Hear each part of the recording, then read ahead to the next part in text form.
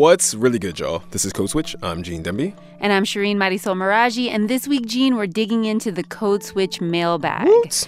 Or virtual mailbox, because none of this is snail mail. Let's go paperless. I would actually love to get a real letter. No, you don't. Real letters No? are bad. They're always bad. All right, fine. They always portend anger.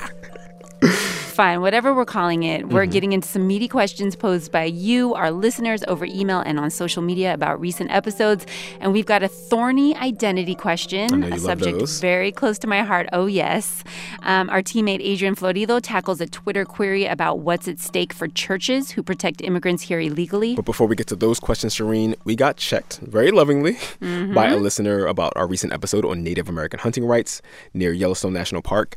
That story was about the lingering tensions around Native hunting rights in Montana. You might remember that in that episode, Nate Hedgie of Montana Public Radio, shout out to Nate, talked to a guy named Bill Hoppy. Now, Bill Hoppy leads tours of big game hunts, and he takes issue with the hunting rights that are reserved and protected for natives exclusively. Here's some of what Bill Hoppy said to Nate in that episode. We all live in the same country. We're all citizens of the same country. They keep talking about they're a sovereign nation. I'll give them that. They can be their sovereign nation on their reservation. But when they come off that reservation, they should abide by all the other regulations. I mean, we don't allow them to drive 100 miles an hour on the highways. If it gets worse and worse and worse, it wouldn't be the first treaty that was ever amended or probably broken, taken away. So, Shireen, I called up that listener who tweeted at us and asked her to explain herself some more. I am Adrienne Keene. I'm a citizen of the Cherokee Nation, and I am an assistant professor of American Studies and Ethnic Studies at Brown University. Adrian thinks that we should have put a brighter spotlight around what Hoppy said. She characterizes his statements as a continuation of a history of overt racism by white people towards Native Americans. And we should say here that Nate Hedgie, the reporter who did that story, actually did push back in that piece. He said that this was part of a, quote, terrible legacy of treaties being broken in America. Yeah, the pushback was there, but the team wrestled in our edits about whether it was enough, Yeah, and to Adrienne Keene's point, journalists need to be especially on point and sensitive when it comes to Native issues. This is never anything that we're ever taught. Folks have gotten a little more used to correcting language around race or ableism or these other things, but we haven't yet gotten to that point about settler colonialism and about Native issues. Yeah, so Shireen, Adrienne's point was that because Americans have so little historical context, it's especially important to check arguments made by, descendants of settlers like Bill Hoppy. She says people don't know enough to know whether they should be skeptical or questioning of bad arguments. For a while, it's going to be that we have to be super explicit about those critiques because people know so little. But at some point, I think it'll get to the point where we can let people see things for themselves and understand what's going on. I hear Adrian's criticism loud and clear, and we're always trying to make sure we're not giving an equal platform to unequal ideas. Always trying to keep in mind that the past informs the present. Yeah, you might remember on the podcast before, we've talked about the challenges of when to interrupt with the explanatory comma, right? And, we've talked about the way covering race tends to confound a lot of very precious, deeply held journalistic ideas about objectivity. And to listen back to those episodes, in case you haven't heard them, search for the titles, What Does Objectivity Mean to Journalists of Color? And Hold Up, Time for an Explanatory Comma. And a big thanks to Adrienne Keene for tweeting at us. Appreciate you. So back to the mailbag. Carolyn France listened to our episode about sanctuary churches that ran a couple weeks ago. Those are the churches, that have congregations that are protecting immigrants from possible deportation by allowing them to move into the church. And in that episode, our Code Switch teammate Adrian Florido explored the tension over whether churches should publicize the stories of the immigrants they take in. Some leaders of the sanctuary movement think that's important because doing so puts a human face on the government's deportation policies. But Adrian also spoke with a longtime activist named Jeanette Visquera, who has taken sanctuary inside a church in Colorado and thinks the decision on whether to go public should be up to the person facing deportation. So we brought Adrian back. What's good, man? Hey, how are you guys? So Carolyn France tweeted at me, Adrian, and she said what was missing from the discussion was the risks churches take by allowing immigrants facing deportation to take sanctuary. She said that lawyers told her congregation they have to go public with immigrant stories to protect themselves from punishment from the government. Right. And in the case of France's church, she said it was concerned that the IRS could take away its nonprofit status. And because of that, she said the church had decided that any immigrant wanting to take sanctuary there must be willing to go public with their story. But I guess the question is, can churches get in trouble for doing this? Right, because the Trump administration has been leaning into threats to punish sanctuary cities, but hasn't really said anything about sanctuary churches. Right, no, it hasn't. Immigration and Customs Enforcement has a policy not to go into schools and churches to deport people, and that's why people take sanctuary inside of churches. But we actually don't know whether the government will prosecute the churches themselves. But Adrian, there's history here. Yeah. You talked about it in the episode. There was a sanctuary movement in the 1980s established because tens of thousands of Central Americans were fleeing war and poverty. Were the churches punished back then? Yeah, they were. But to answer Carolyn France's Twitter question, they didn't lose their nonprofit status. That's what attorney Peter Shea told me. He's worked on immigration issues for decades, representing and advising, lots of sanctuary churches. And just last week, LA appointed him to advise the city on immigration issues. Anyway, Shea told me that what the government did do in the 80s was prosecute clergy.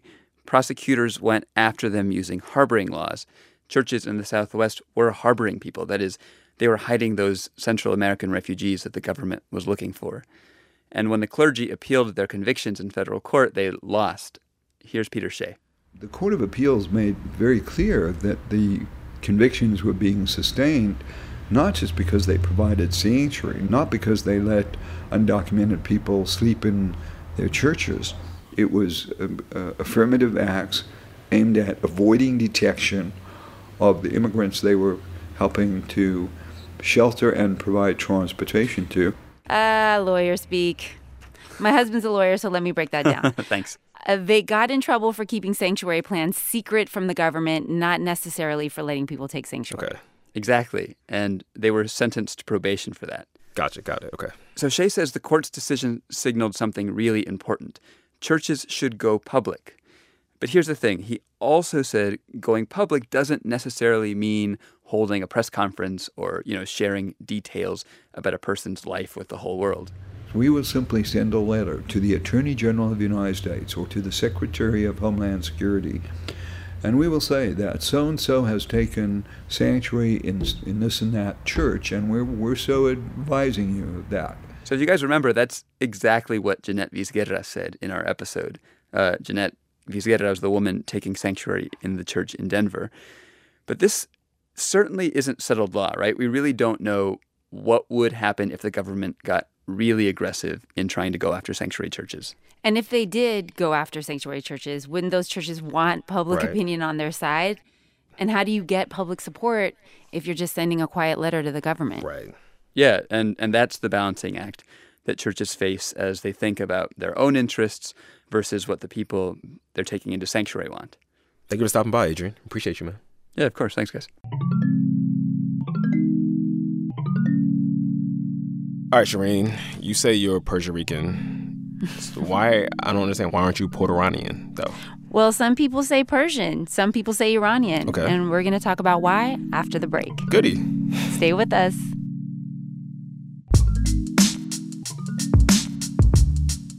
Support for Code Switch and the following message come from Squarespace. Get a unique domain and create a beautiful website using Squarespace's all-in-one platform and award-winning templates. There's nothing to install, patch, or upgrade, ever. Visit squarespace.com to start your free trial and use offer code CODESWITCH for 10% off your first purchase. Squarespace. Make your next move. Make your next website.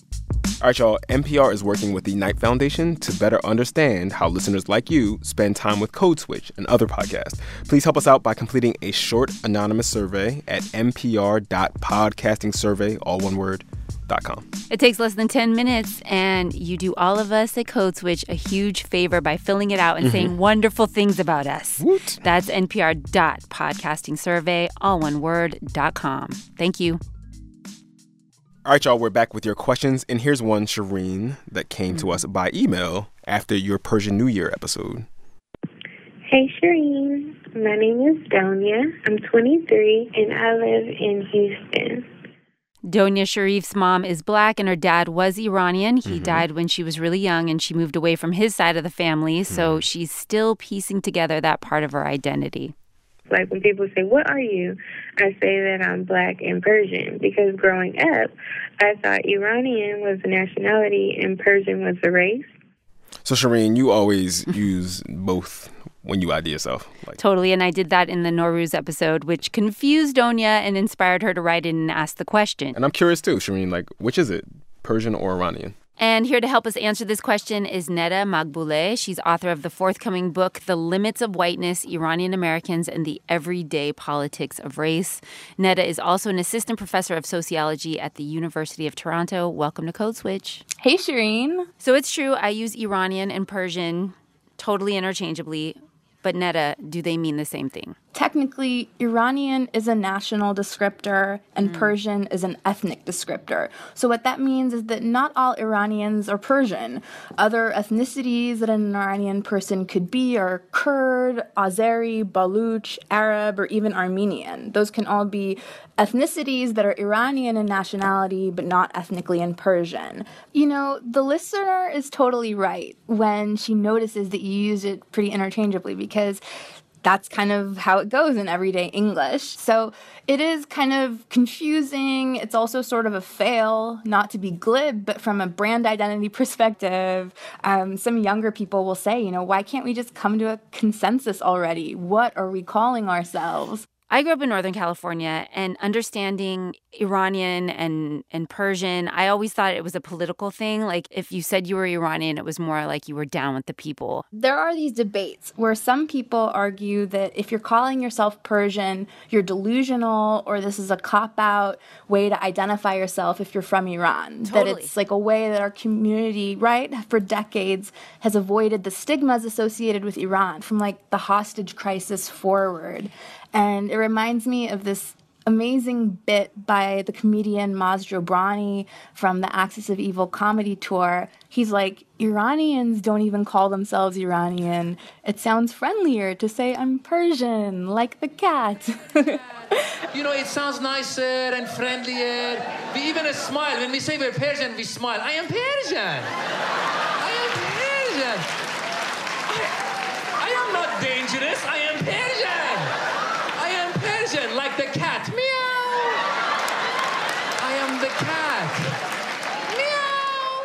Meow. Look, I mean, my own personal tendency is definitely to associate as Iranian. I think it's the more inclusive term. And I do totally hear what people are saying when they say, calling yourself Persian could be seen as a cop-out move. But actually, I think in real life, the evidence is pretty mixed. So in my book, I analyze a slew of different violent hate crimes in the U.S. against Iranian Americans. And there are cases where assailants are yelling things like, go to hell, Persian, before they beat a kid's ass. So calling yourself Persian in 2017 doesn't even seem like an effective tactic to put yourself in a protective bubble anyway. So, Jean, Donia's sort of right. Iranian is the nationality, Persian is the ethnicity. But because they're used so interchangeably in the U.S. and saying Persian confuses a lot of people, Neda says let's just call ourselves Iranian and call it a day. I feel like there's going to be a whole lot of people who disagree with that. Which is fine. That's fodder for another mailbag episode. And that's why I'm going to keep it status quo and keep using both Iranian and Persian. And like I said, Donia's sort of right. Okay. Donia says her race is Black and Persian, but Persian is an ethnicity, not a race. Right, okay. Neda Maghbouleh calls Iranians racial hinges. So you said, wait, real quick, you said racial hinges? Like hinges, like a door. Right. And Neda says you have to go back a century to understand our complicated racial history here in the U.S. There are these what's called racial prerequisite cases about 100 years ago when all sorts of immigrants from all sorts of countries had to prove their whiteness to the court in order to become naturalized American citizens. You had to be white and you also had to be a man, too. But that's a whole other question. So, for example, like 100 years ago, an Arab man having to go to the court and somehow prove that he's white, or a South Asian man. But one of the understudied features of all of these cases is that before Iranians were even in the United States, they're in the margins of these other groups' cases. So Arab and Armenian claims claimants. They say, we're not Iranians, because those fools are dark, they're fire-worshipping, they're Mohammedans, and that's all code, right, for like Iranians are Zoroastrian, they're Muslim, in contrast to the Arabs and Armenians who were coming to the United States at that time, who were majority Christian. They were like allegedly oriented toward Europe in ways that they were arguing Iranians simply weren't. And then you also see these old cases involving South Asian claimants, where Iranians are showing up in the margins of their cases being used in the exact opposite way. So a common strategy for a South Asian claimant 100 years ago was to say, there's this like many centuries old presence of lighter-skinned, Persian-speaking Parsis in India. That's and these right. were the communities, right, that they tried to prove direct connection to. And they'd say, that these people exist in our country is proof of South Asian whiteness. That is fascinating. Okay, so let me try and digest this. An Arab man is trying to claim that he's white by saying, look, I'm nothing like these Persian, Iranian people who worship fire and, are very much, very much darker. And right? Or worship Muhammad. South Asians come here and they're like, oh, actually, we're very much like these Persians and we're white like them. That is just and such a trip to me. They'll even go into linguistics, right? Like they'll say Sanskrit and ancient Persian are from the same branch on this, sort of family tree of languages, and they're closer to the European languages than Arabic and the Semitic languages. And so in these cases, Iranians are a racial hinge. They just swing back and forth, white, not white, depending on what group needs to use them, however. And, there is this gray area that Iranians and Arabs fall into when it comes to race in America. There's no census box to check if you're from the Middle East or North Africa. So, a majority of MENA folks check white. Are Iranians white? Well, the central argument in my book is that Iranian Americans and other groups, the MENA groups, live a racial paradox where, like you said, they're counted as white by the federal government in documents like the census. And even for Iranians, they circulate their own myths about whiteness. But in fact, they sometimes possess these everyday experiences that are closer to those shared by communities of color in the U.S. Like what? There's this quote, and it conveys this pretty well. It's this young woman, Roya, and she's describing to me what it's like to be told which race box to check in high school. And so she says, and this is her quote, "White teachers and counselors have tried to correct me. They say, if you're Iranian, then you're white." And it's like, okay, can you pronounce my last name correctly, please? Tell me, what other white countries are sanctioned, exploited, vilified the way Iran is right now? And am I white like you when I'm at the airport? No, I'm not white, end quote. So what's interesting is, she's recounting this to me and her frustration was really palpable. But in reality, in the moment, she was 16 years old. She didn't actually push back against her teachers. She just kind of begrudgingly accepted that they were enforcing what she saw as like the technical rules of race in America. But Roya's own high school classmates, they seemed to understand the rules differently. So she described it to me this way. This is her quote. They were like, "You're brown, little Chola girl, come sit with us." And because my last name was different, I'm hairy, I'm Persian, my neighborhood, I was almost ashamed of my identity. But Mexican people accepted me. They saved me from hating me, end quote. Well, Donia Sharif, I think we answered your question and a little more with that. Thanks for writing in. I know I learned something. I'm about to call you Puerto Racial Hinge from that. Persia Rican Hinge. Persia Rican Hinge. But that conversation about Persian identity, Shireen, gives us the perfect segue to another question from a different reader. I love it when that happens. Hi, my name is Christina Ogilvie. I live in D.C., and I currently work at the Embassy of Kuwait as an academic advisor. And Shireen, she heard your reporting from Holyoke, the most Puerto Rican place on the U.S. mainland. You got it right this time. Good job, Gene. That episode coincided with the 100-year anniversary of Puerto Ricans becoming U.S. citizens. I was going to say American citizens, but I know you wouldn't ding me for that. That's right. And so America is more than just the U.S. That's Sheila Raza studies. There's South America, there's Central America. Canada is part of it. But so you went to Holyoke to ask this question, right? You said you wanted to figure out what does it mean to be Puerto Rican in America a century after Puerto Ricans become U.S. citizens, right? And you got all in your feelings about the other part of your heritage. You were crying, you know. But that left her in her feelings, too. I just want to write a thank you to the entire Code Switch team because I love the podcast in general, and the ep about Puerto Rico is especially amazing and devastating in the best kind of way. When Shireen broke down at the end of that episode, I don't know. I don't have a real connection to my Latinx heritage like she does, since I believe culture is passed down through the mother. But knowing that others have that feeling of being unmoored and adrift in a society that values, or fetishizes, let's be honest, cultural and racial otherness, yeah. I really wish I'd known I wasn't the only one feeling like this back through middle, high school, and even college. I guess I do have a question, though. Shireen pronounces all the Spanish names and terms when she talks with a Latinx accent rather than like a gringa. And I just keep thinking, I don't have the stones to do that. It would feel performative to me given my lack of experience with that part of my ancestry. I can pronounce things correctly, but choose not to avoid having to own stock, say, in a cultural heritage I feel I have no rights to. I can't be the only one with racial imposter syndrome. So do you hear from other listeners who feel like fakes? Have y'all heard from other mixed kids out there who feel like they exist in a cultural and racial quantum zone? Gotta hope the answer is yes, or I will feel so goofy. Anyway, thank you again. Keep up the good work. Christina Ogilvy.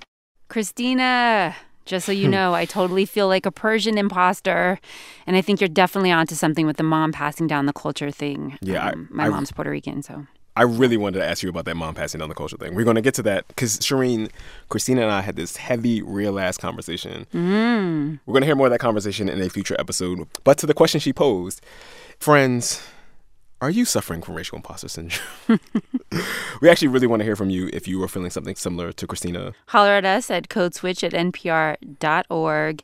We might have just the prescription you need. We're going to talk about this at length in a future episode, so please get at us. And before we get out of here, my favorite part of the show, songs that are giving us life. And here to give us his recommendation is our amazing intern. You've probably heard his name a million times in the credits if you've listened all the way through to the end of the show, which I hope you do. His name is George Encinas. George spelled Jorge. Yeah, we called him Jorge for like the first 2 weeks he was here. Hey, George. Hey, how's it going, Shireen? Good. What's your song? I picked the Kinks, Dead End Street. The Kinks? The Kinks. Not kinky. No. So why the Kinks? Why Dead End Street? Dead End Street, well, it's not so much an uplifting song, it's giving me life, but it's a good song, and it's, tells a story from the 60s that's still relevant today for a lot of people, which is working way harder than you need to and still not getting ahead. There's a crack up in the ceiling, and the kitchen sink is leaking. Out of work and got no money. A Sunday joint of bread and honey. That's real, George. Thank you for rocking with us, George. It was a very... How long was it? 12 weeks? It feels like 14, way longer than that. Yeah. George, you did so much in such a short period of time. Oh, well, thank you. It was great being here. I mean, it's a great team, so I'm happy I got the chance. So what are you going to do when you go back to Tucson? Probably have to freelance or something until I find a job, so... Holler at George. I'll be around. It's spelled Jorge. It's spelled Jorge. All right, y'all. That is our show this week. You can follow us on Twitter. We're at NPR Code Switch. You can subscribe to the podcast wherever fine podcasts can be found or streamed. Sammy Yenigan and Walter Ray Watson produced this episode, and we had original music by Ramteen Arab Louie. A shout out to the rest of the Code Switch team: Leah Danella, Adrian Florido, Karen Grigsby Bates, and Kat Chow, our intern, who you just met, is George Encinas. Our editor is Juleka Lantigua Williams. I'm Gene Demby. And I'm Shireen Marisol Meraji. Be easy.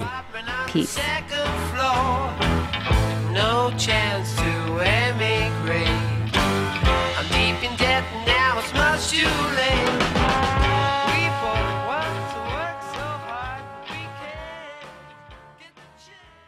Give us 10 minutes or so and you get a sense of the stories and big ideas of the day. The stuff you really need to know and why it matters. Start your day with Up First, weekday mornings by 6 a.m. Eastern Time on the NPR One app and wherever you listen to podcasts.